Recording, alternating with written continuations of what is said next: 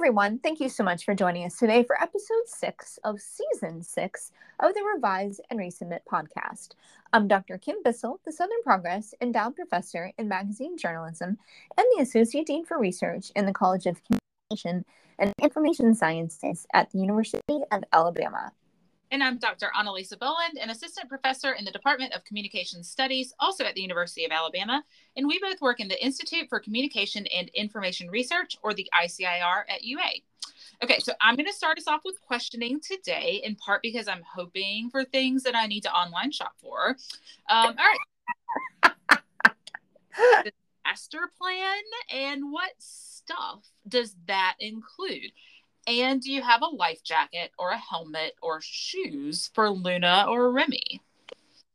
Ooh, disaster planning and online shopping. These sound like things I need to be doing right now or a long time ago. So excellent question. I think my answer is, until our conversation today, I thought I had a plan and I thought I was pretty prepared.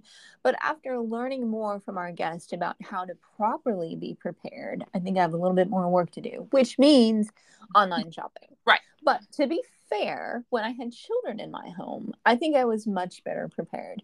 We had a rope ladder that could be thrown out of any of the windows on the top floor, and we had one by each of the windows. We had a hammer by each of the windows that could be used to break the glass. I had a fire extinguisher in each of my daughter's closets, and they knew how to use it. And I had blankets in each of the rooms upstairs for use of a fire or smoke, even if it were to reach the top floor and they needed to get under something to get to a window. But as our guest tells us today, some people learn from having experienced a disaster or crisis, and others less so. So I've learned from an experience, and I was prepared, and then they moved out, and my preparation has gone down. That's the summary. So what about you? Do you have a plan for you and your pupsters? So, kind of. I mean, I kind of have a plan for me, and how selfish does that sound? So I have a helmet, and for myself, I think I have a whistle. I definitely have an expired fire extinguisher. Helpful. Right. You think you get it, and then you're like, well, it's like Best Buy dates. I mean, surely you get like 10 more years out of it. Maybe I need to look into that. I definitely have dog life jackets in my Amazon cart and little booties for them. I have not yet looked for puppy helmets, but again, like I might move the things from the cart or like in the save for later. I might be moving those things to the cart and purchasing like super soon. I think that's a great plan. So today's guest, Dr. Suzanne Horsley, is an associate professor of advertising and public relations here at the University of Alabama, as well as being the assistant dean for assessment and accreditation. She has a lot of jobs and a lot of high titles, but she joins us today to tell us about how we might think about disasters and crises in productive ways. That's right. And she introduced me to something I hadn't heard before called high reliability organizations. And I'm not going to spoil what that is or anything more. To say I want to be a high reliability organization, like within myself. All right. Without more suspense, it's a pleasure to welcome Dr. Suzanne Horsley to Revise and Resubmit. Welcome, Suzanne.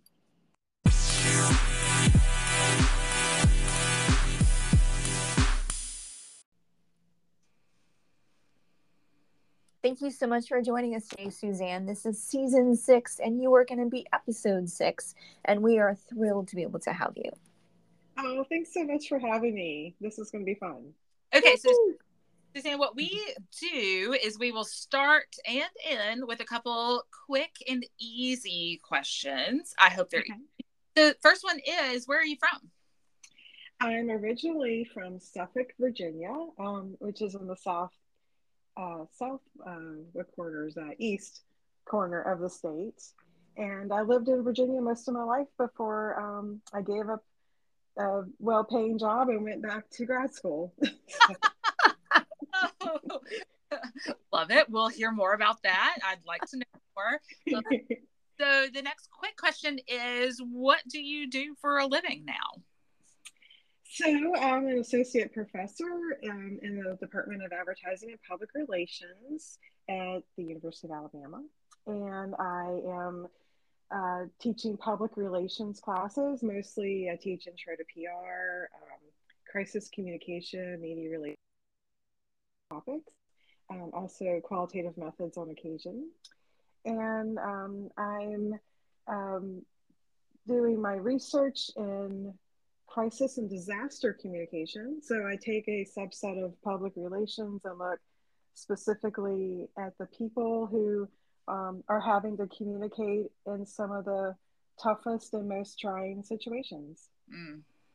Okay, I am so looking forward to hearing all of that. But before we ask you those questions, we've got one more fun one. What did the young Suzanne want to be when she grew up? Did you envision yourself as a professor after you made a lot of money in the previous job? Or did you have like another vision of what you wanted to be when 8-year-old Suzanne was running around? So professor was never on the radar until I was in my 30s. So that was never a thought. Yeah, so when I was younger, I loved to write. I, if I had a writing intensive class in high school, that's what I signed up for. And I thought I wanted to be a journalist. I thought I wanted to be a print reporter. And so my junior year in high school, I got a job at the Suffolk News Herald and in the sports department. And Ooh. I didn't get the job in the sports department because I knew anything about sports. Um, but I got a job covering like local high school sports and stuff, and I got 50 cents a column inch. It was very exciting, and $5 if they used my photo. It was really, really a big job. And so I I found out, of course, I was terrible at writing sports, but I was really good at writing human interest features. And so that's what my editor would start assigning me was here, go talk to this family. The whole family plays tennis. Or go talk to this guy who was in a yacht race and survived being wiped out by a wave. So I ended up doing a lot of human interest features for the sports section, which was a lot of fun. Um, and then one day I was out covering boys baseball tournament and I got hit straight in the eyeball by a foul ball and ended up in the emergency room and discovered I don't like being a newspaper reporter.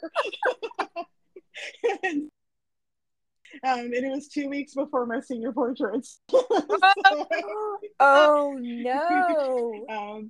but it was, I learned a lot about myself during that year of writing sports.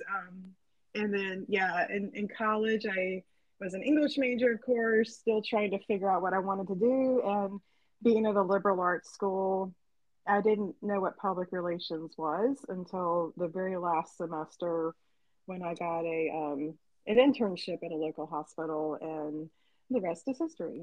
Hmm. Oh. Okay.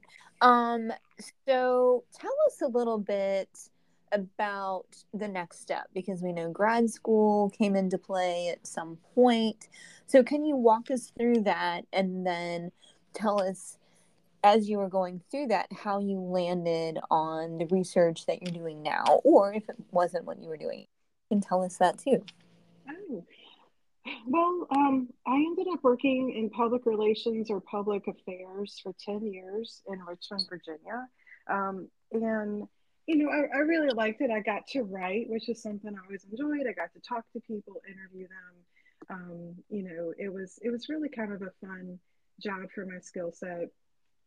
And I really had a big change on 9/11. Mm. I was watching what was happening on television. At the time, I was working at Virginia Commonwealth University in their media relations department, and we were all sitting around the TV watching what was happening. And I was so frustrated that as a communications professional, knowing all the skills and talents and abilities we had at our disposal, that there was so much confusion, there was so much misinformation. It was so difficult for families to find each other. You know, this is pre-social media days, of course, but Mm-hmm. it was Mm-hmm. I was just so frustrated by the fact that something like this could happen in the United States, and then there would be a complete communications breakdown. And so that was kind of a turning point for me. And by the next year, I was applying for graduate school. And by 2003, I had enrolled at UNC Chapel Hill in their PhD program in the school. At the time, it was the School of Journalism and Mass Communication. And um, I got a great committee of faculty who were incredibly supportive of me wanting to look into crisis communication in the public sector. And one of my committee members was in the School of Public Health. And he was the one that said, hey, if you want to study this, you really need to do it. You need to experience it. And that's when I became a volunteer with the Red Cross. And so I started in Chapel Hill and eventually got enough training that I started to deploy to these national level disasters, doing public affairs and handling all the national and international media who came into town, so that I could support the local folks who really needed to maintain those relationships with the local media. So I was taking care of the national folks who just flew in for a few hours and left, never to return, so that the local communicators focus on continuing those relationships in their markets. And that gave me a lot of experience and on the job training and just great insights into what it was like to really communicate in these disaster situations. And that has had a big influence on my research. Wow. Okay. I have a question here. Yeah.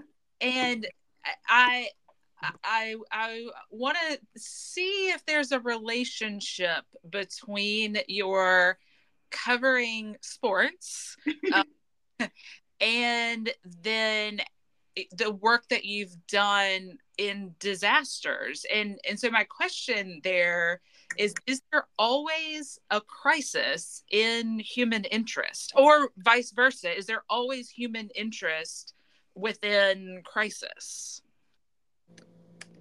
Of course. I mean, it's all the human experience. Um, you know, a lot of the stories, even that I was writing for local sports, were about the human struggle and people wanting to achieve goals and encountering obstacles. So maybe I never thought of it that way, that those two things could be related. But you know, that focus on the human element has really driven all of my research, actually. I get so frustrated by research studies that say FEMA said this, or the Red Cross said that, or the state government said that. Those entities cannot speak or think or do. It's the humans in those companies, and the humans making those decisions. And a lot of times, those humans are making decisions about how to communicate in a really difficult situation while they themselves are under a lot of stress. And it was that bit of realization in grad school that really has driven my research to focus on the people that do these communication activities, and how are they trained, how are they prepared, what are some of their characteristics and traits that allow them to do the job, what are the obstacles and barriers that they encounter while trying to do their work. And it's you know, that's the part that's really intriguing to me, is these people that do the work. So yeah, I never thought about it, but it could be somehow related to my little sports gig. Who knows? Yeah, I mean, it sounds like that was what you were, that was what was noticed that you were really good at. And so I think that kind of it translates well, because you know, if you treat a crisis or a disaster as not having a human impact, then yeah, you're maybe not going to be successful at working within that space. Right. What did you find, or what have you found are those elements of someone or trained people to be good, characteristics of being good at working within those spaces and communicating well? Well, I think a trait that surprises a lot of people is that they are not disaster junkies.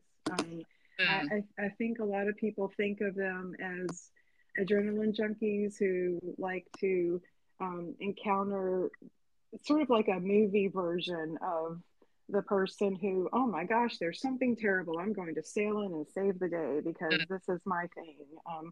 And they're not like that at all.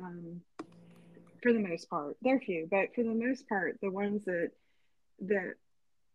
seem to have the longest careers doing this type of very difficult work are strategic, thoughtful people who want to help, but they are also driven by the realities of how to administer help and how to work through the systems that they are employed by in order to administer that help. And so I think that the kind of that movie version that people have is not what I'm encountering mm. when I'm going out and talking to these individuals and learning more about their work. And you know, they're folks that want to help, but they also understand the goals of their organization and they understand the challenges that are created by whatever that disaster is that's at hand.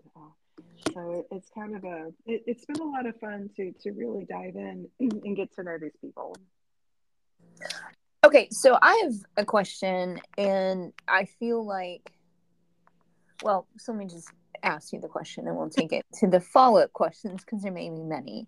I feel like with what you've done in terms of getting the experience, volunteering with the Red Cross, being thrown into these national emergencies, and I know that you also when the tornado hit our city, our county, our state, the university, and all of that.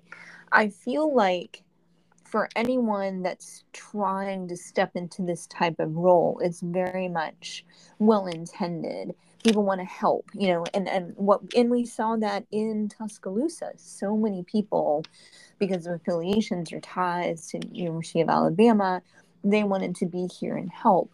But I feel like they didn't have the training or the skill set and they didn't know what to do. And it was sort of what you had described with 9/11, where you know, getting around Tuscaloosa was hard enough, but it was like not even knowing from an organizational perspective, what do we need, how can people help, and then when it hits home for like you personally and for everyone else, I feel like it puts you, that maybe the experience is different, but maybe it's not. Can you tell us about that? Well, you know that the part about not everyone being trained but wanting to help was so true.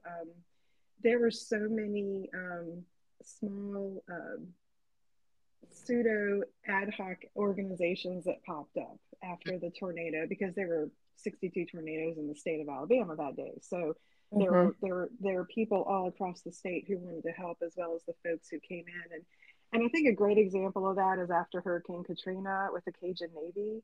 The Cajun Navy was just a group of guys that had boats and were like, I just want to go out and get people out of their flooded houses. And organized and they've trained their people and they've become a nonprofit. You know, they now can go into an area and they have the training and ability to do things. And so here we are in Tuscaloosa, and if you may recall, the day of the tornado, we lost everything that we needed to respond to a tornado. Yeah. We lost Yeah. police Yes. departments, fire stations. We lost the Red Cross chapter. We lost the Salvation Army chapter, as well as the Salvation Army homeless shelter. We lost water facilities. We lost the entire garbage fleet. You know, Yep. we lost everything that we needed to respond to that tornado, and then you had all these people that wanted to help so badly pouring in and they didn't have the training, they didn't have equipment, they didn't even have shoes, closed-toed shoes, so that they could go into the rubble.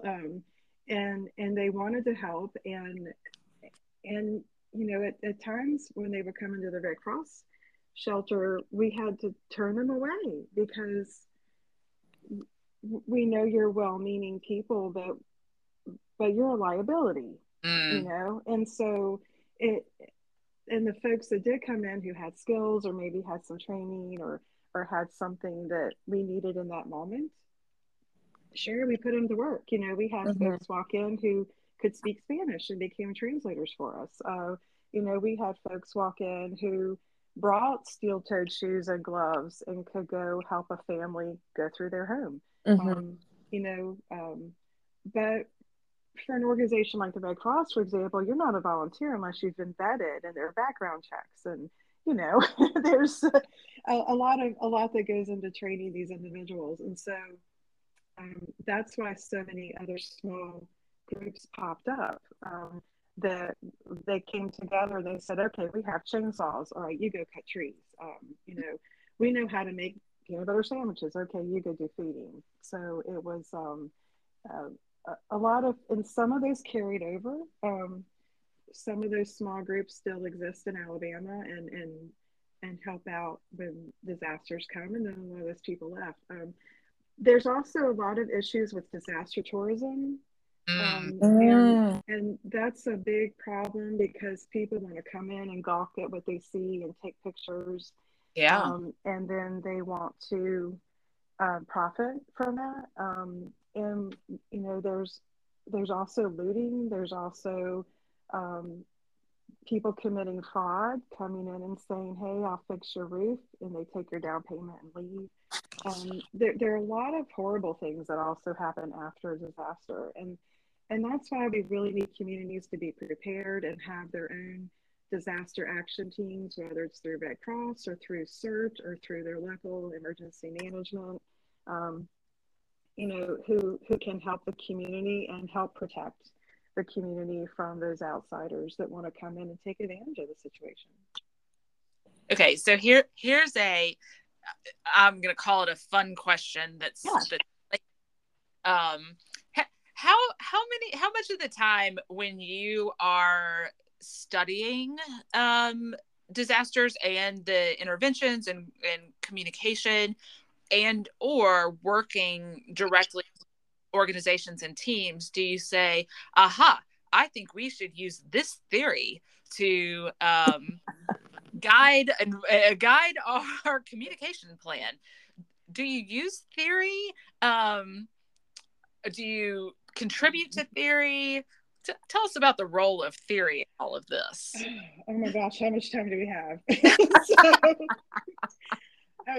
So in my weird brain, I have a theoretical framework that I've put together that I use in my research. But I also use it, believe it or not, when I'm going out and training people who put boots on the ground. I do a lot of media relations training with folks in the emergency management world. And yeah, so there are actually these theories that I have used, and I'm extending in a book that I'm working on right now.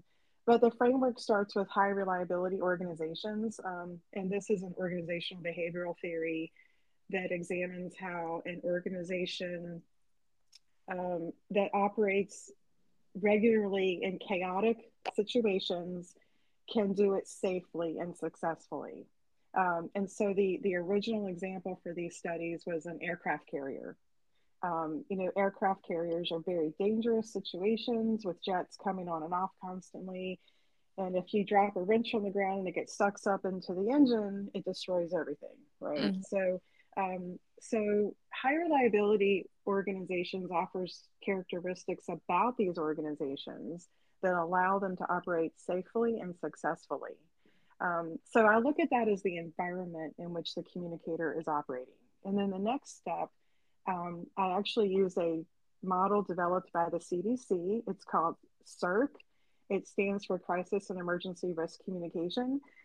This was a theoretical model that they developed for communicating after the H1N1 outbreak couple decades ago in which the CDC did a terrible job of communicating and helping people understand the risk. And they developed, with a bunch of academics and other experts, this model that guides the communicators and helps them understand not only how to do it ethically and with empathy, but also how to communicate to populations that are under stress, that may be resistant to messaging, as we've seen after COVID, for example. There's a lot in the model that really helps the communicator understand how to put together their messaging, how to deliver the messaging, and how to do it in ethical and compassionate ways. And and a big piece of that is psychological factors. And so when you've got people that are under stress, and a really good example of this is Katrina. And there were so many studies about why do people not evacuate. They were told the risks, they were told it was an imminent threat. Why did they stay home? And looking at the psychology of people who, say, for example, are older, most people that died in Katrina were over 60 because of the fact that they had survived so many hurricanes that in their mind, they're like, well, I've done it before, I can do it again. Or they simply didn't want to lose their house or leave their home. The people most likely to evacuate were young adults with children, because they were taking care of someone else other than themselves. But then once a disaster happens, like 9/11, or another major disaster, people can be so overwhelmed emotionally and mentally by what's happening that they can't comprehend messaging. And so there's a psychological component in the CIRC model that I'm examining in the book that I'm working on now. And then the third piece of that is psychological first aid. And this comes from the mental health side of things, and really examines how people are receiving these messages, what's the best way to communicate with them when they are under so much stress, there's so much uncertainty. How do we deliver messages in a way that helps them make informed decisions? So I have this 3-layered approach to the framework that I'm using, that I'm very excited about, because I think it's an important thing to examine for communicators. I don't see a lot of this in the public relations literature in terms of how to communicate during crises and other emergencies. And I can't wait to see how it all turns out. Yeah. Okay, so I have a question based on what you just talked about in terms of the way people respond during this time of crisis. And I think as you explained it, it all makes perfect sense. But what I'm wondering is, when we talk about natural disasters or weather disasters, for people that are in New Orleans or along a coast where, like having a hurricane or a few every year is not uncommon. Did people learn, and I don't want to call it a mistake because it sounds judgmental, but do they learn from previous experiences and then behave or act differently the next time there's another natural disaster? From what I have found and read and other research studies, as well as what I've seen anecdotally, there seems to be a time limit on that learning.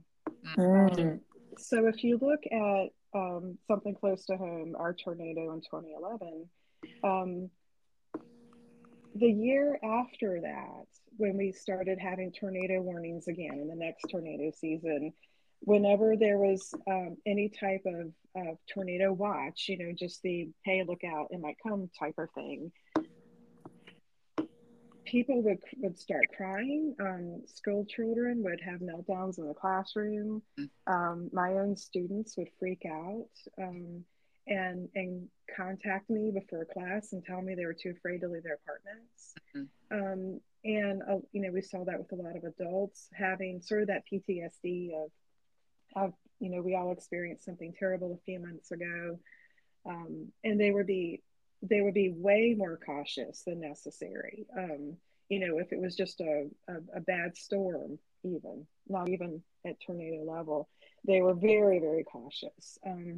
But as time wears on, we have whole new generations of college students who don't know anything about the tornado. We have new faculty and staff who've moved to campus. We have people who it just becomes a distant memory. And I think there is a time limit on that. And then they lose some of that urgency and some of that level of concern because they're like, oh, well, the last three tornado warnings we had, everything was fine. Right. And so I do think there is some learning but I don't think it's long term. Okay, so I have one final question before we move on to some fun stuff. Mm-hmm.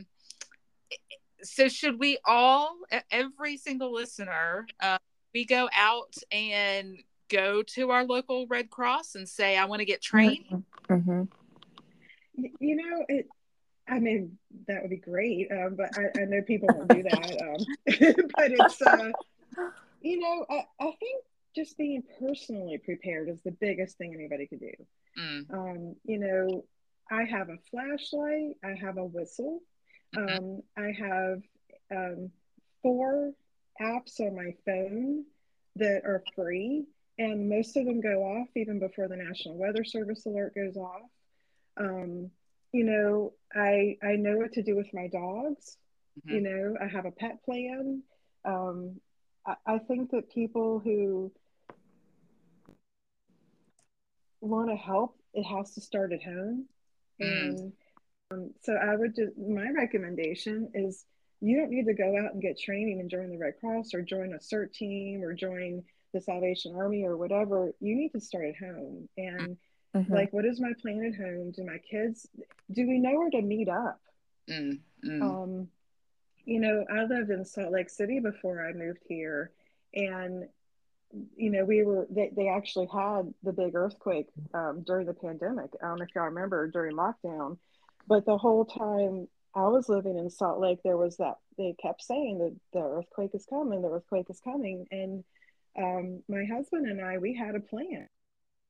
We would meet if an earthquake happened, and I literally had a go bag that had my dog's medication, it had water, it had protein bars in it. And that's how we lived for 3 years in Salt Lake City. And then of course the earthquake happened after we moved away about 10 years later, which was crazy.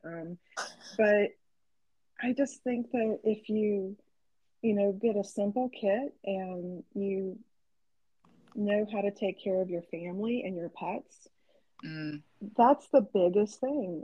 Everybody needs to be prepared for at least 72 hours to take care of themselves for 72 hours after any type of a disaster.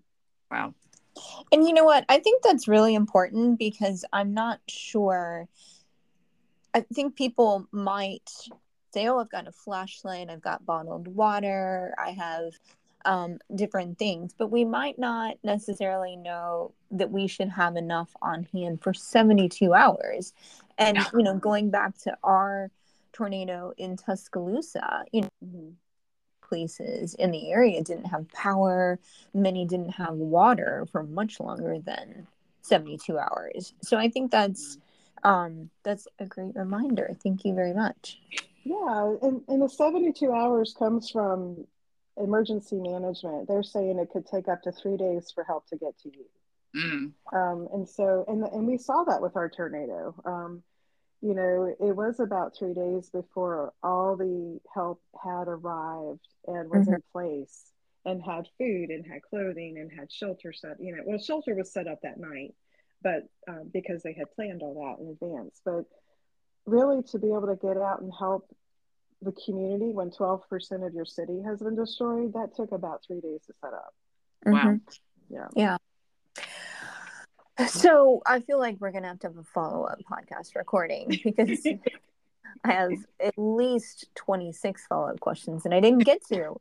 But we're gonna shift to kind of the wrap up section of this, but we want to make sure we get some recommendations from you that we can pass on with our listeners. So, what is your favorite TV show, or what are you watching right now?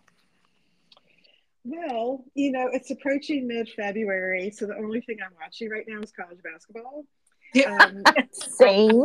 and so, yeah, I mean, all the teams have played their in-state rivals at least once by now. We kind of have Mm-hmm. seen how the top 25 has gotten shaken up like a bingo ball machine, and Mm-hmm. I am so excited because, you know, to me, college basketball is the best because, as we've seen from last year, you can have the smallest school with the smallest budget and you can win.